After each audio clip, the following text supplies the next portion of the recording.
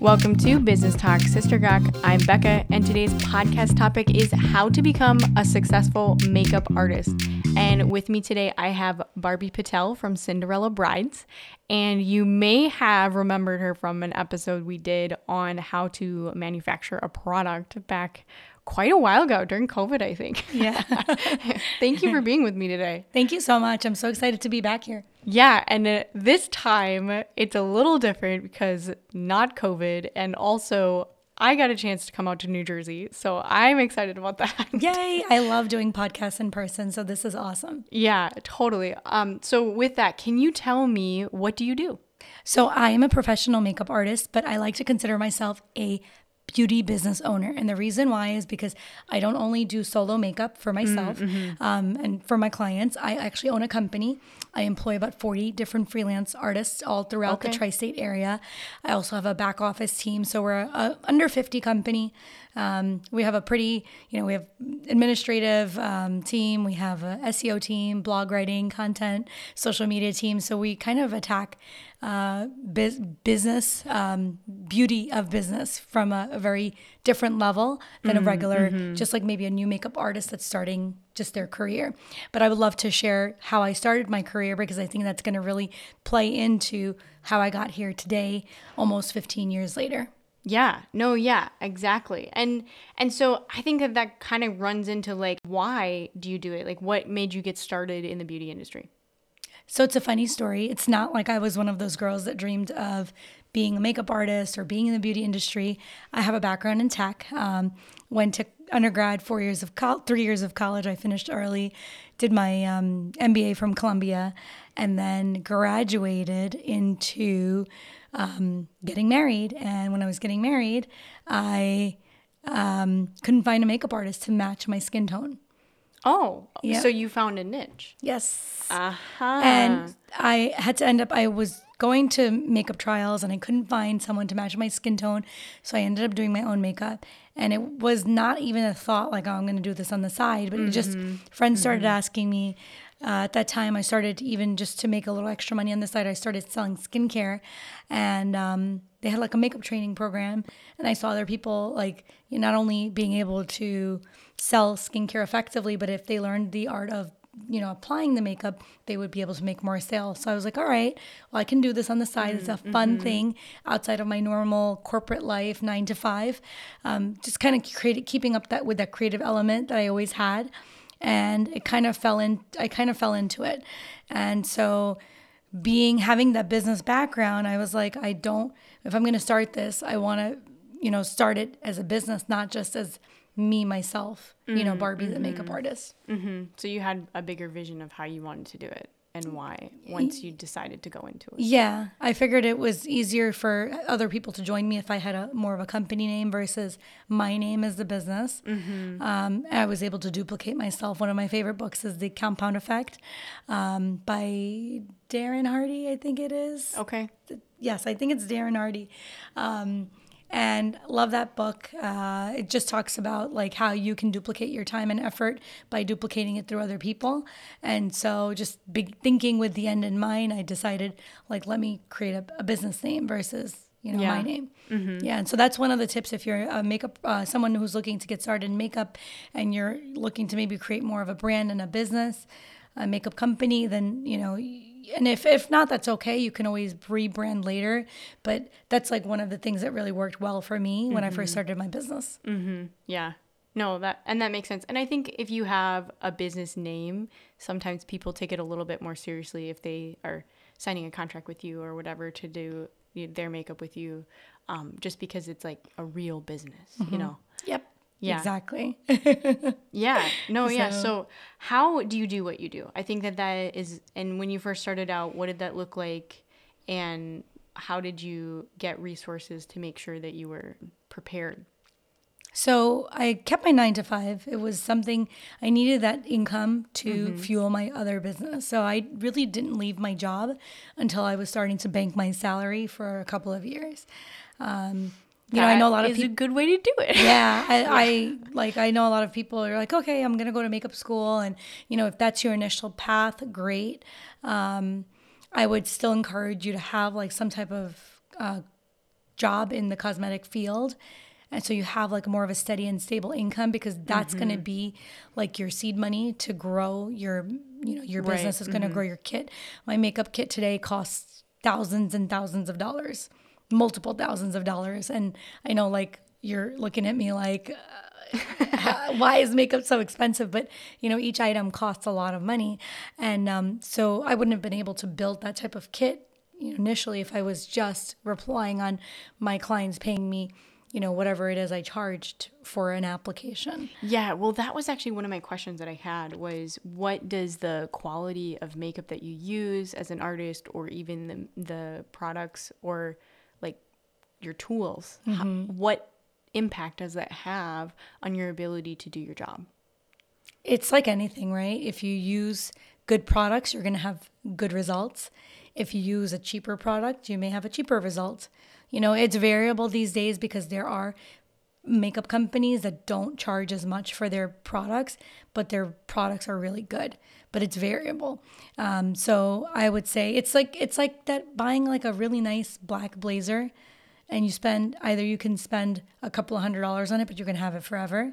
It's a staple item. So there's certain staple items in my makeup kit that are non-negotiable. That means I'm going to spend the money on them, and I want them to provide a high quality of result, like foundations or certain powders or things like that, airbrush products. So good product is going to, give you good results. And I would always encourage you to, like if you're a new makeup artist or someone who is revamping or rebranding themselves, to invest in good stuff, because not only is it going to provide you with a good result, but clients look at the brands you're using.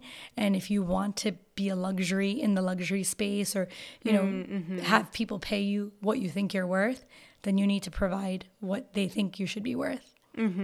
So tell me how that worked for you in just starting out. Like, how did you present yourself to people?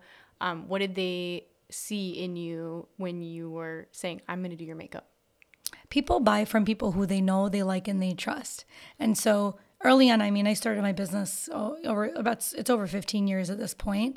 Let's just pause to acknowledge that majority of businesses do not make it to 5 years. Yeah. So it's like 80%. Thank you. So Thank that's you. insane. Yeah. And it's funny because this year will mark my 5-year anniversary of quitting my job. Oh, wow. Okay. Yeah. So it's exciting. I have some big things planned for that. Congrats, by the way.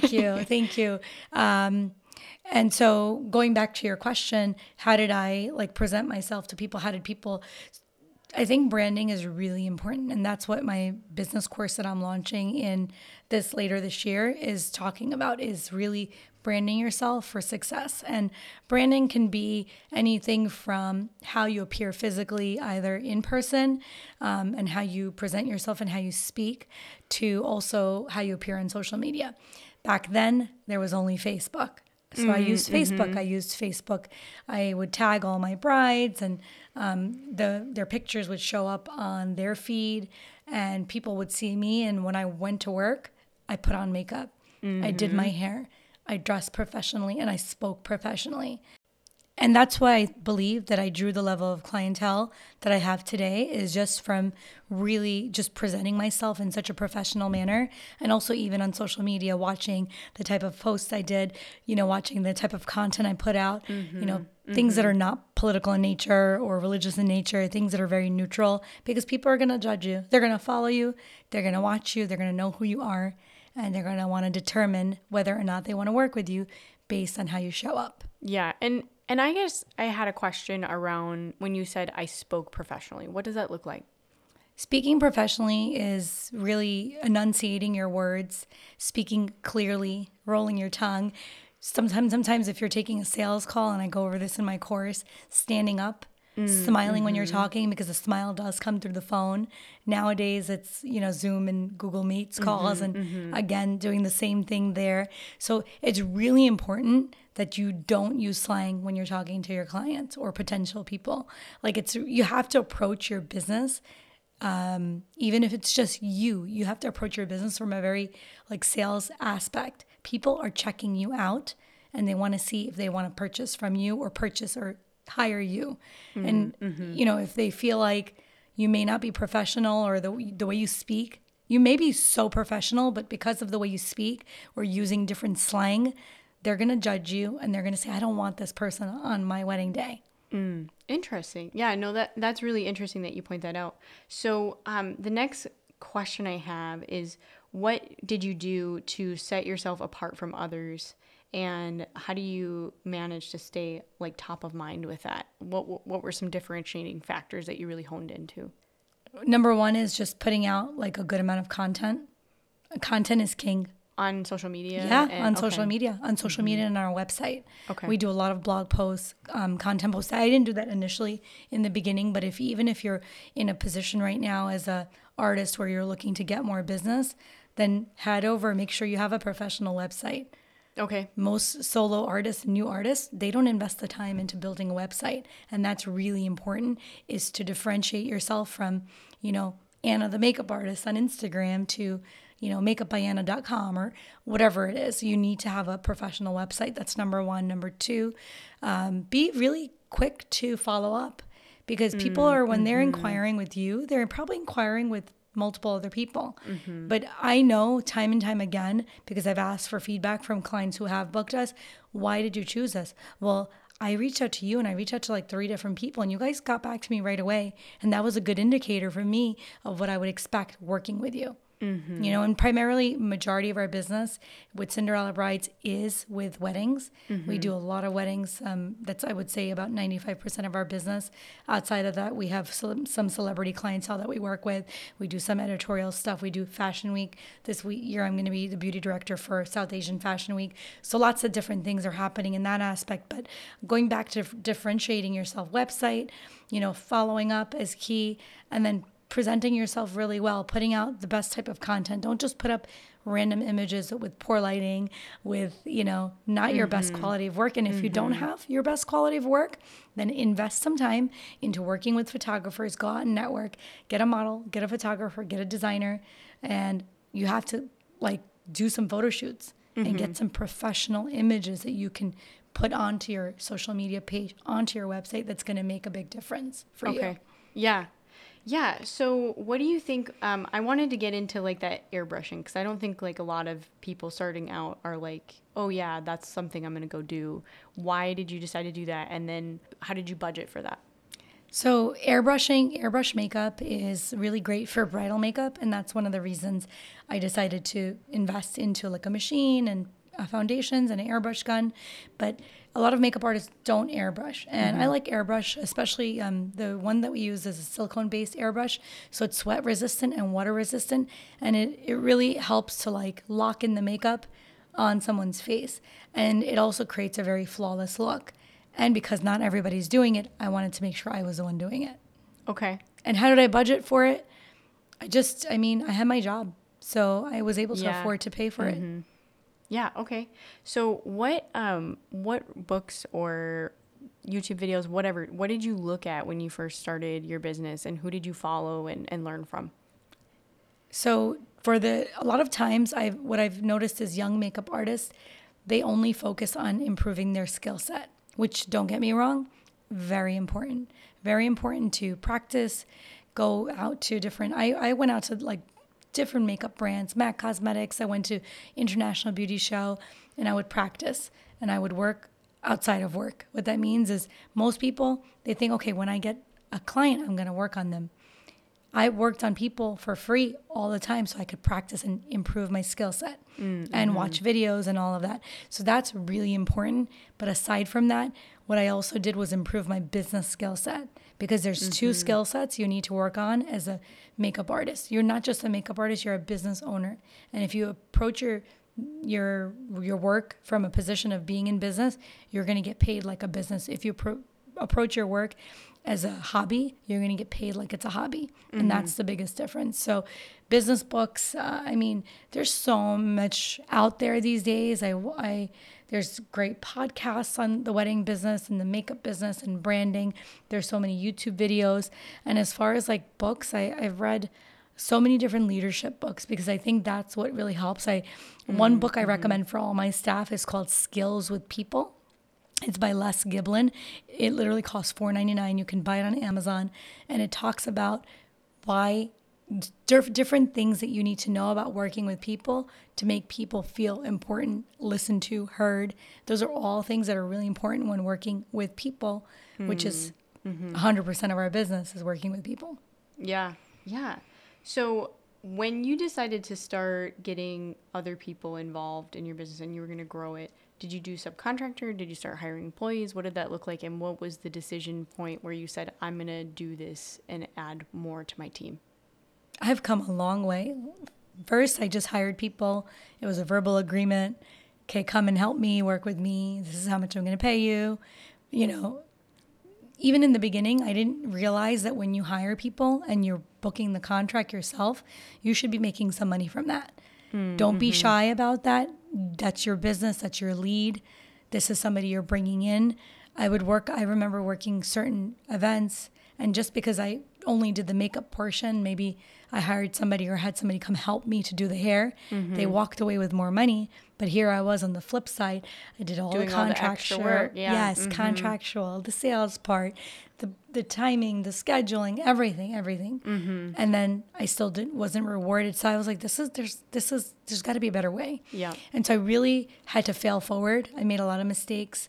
There wasn't a lot of resources when I started either to even learn how to build a business in beauty. It was just like people just kind of like, okay, come and help me and here's how much you'll make. And that's why there's a lot of ignorance around like even makeup artists, because they think, okay, well, I did this many faces or I did this much. This is how much I should get paid. Meanwhile, like for me, I created a makeup agency. I'm not like a makeup artist. I own a company where I employ other people. And so today, fast forward many years later, but probably in the last 5 years, I've been able to take the time because I've had, the focus to really build a solid business process. And that's what has made us so successful. So majority, all my staff is 1099. Okay. My in-office people, I do have W-2 employees, but majority are all 1099, the freelance, the makeup artists, the people that work for me. They all get a 1099 at the end of the year. Okay. I educate them on how they should be saving their money or receipts for taxes, and so they can, at the end of the year, claim some of the different things that they can write off. And really, I use a payroll system, and there's a whole process. Everything in my business has a process. Okay. And so when did you start sitting down to document your processes? Probably like 2 years ago. Okay. Yeah. So relatively recent. Yeah. But, okay. And so what I mean by that is each of my processes, they were there, but instead of just having them like on paper, I started creating what's called an SOP, a standard operating process, writing it down, and I have my staff do it too, my office staff. We write down everything, how we do it, how we hire, the 5 steps of a new hire, and how we, from recruiting all the way to onboarding. And that goes for our marketing, and that goes for our social media team, and that goes for everything. Yeah. So tell me a little bit about where you're going now. We are moving into education. Okay.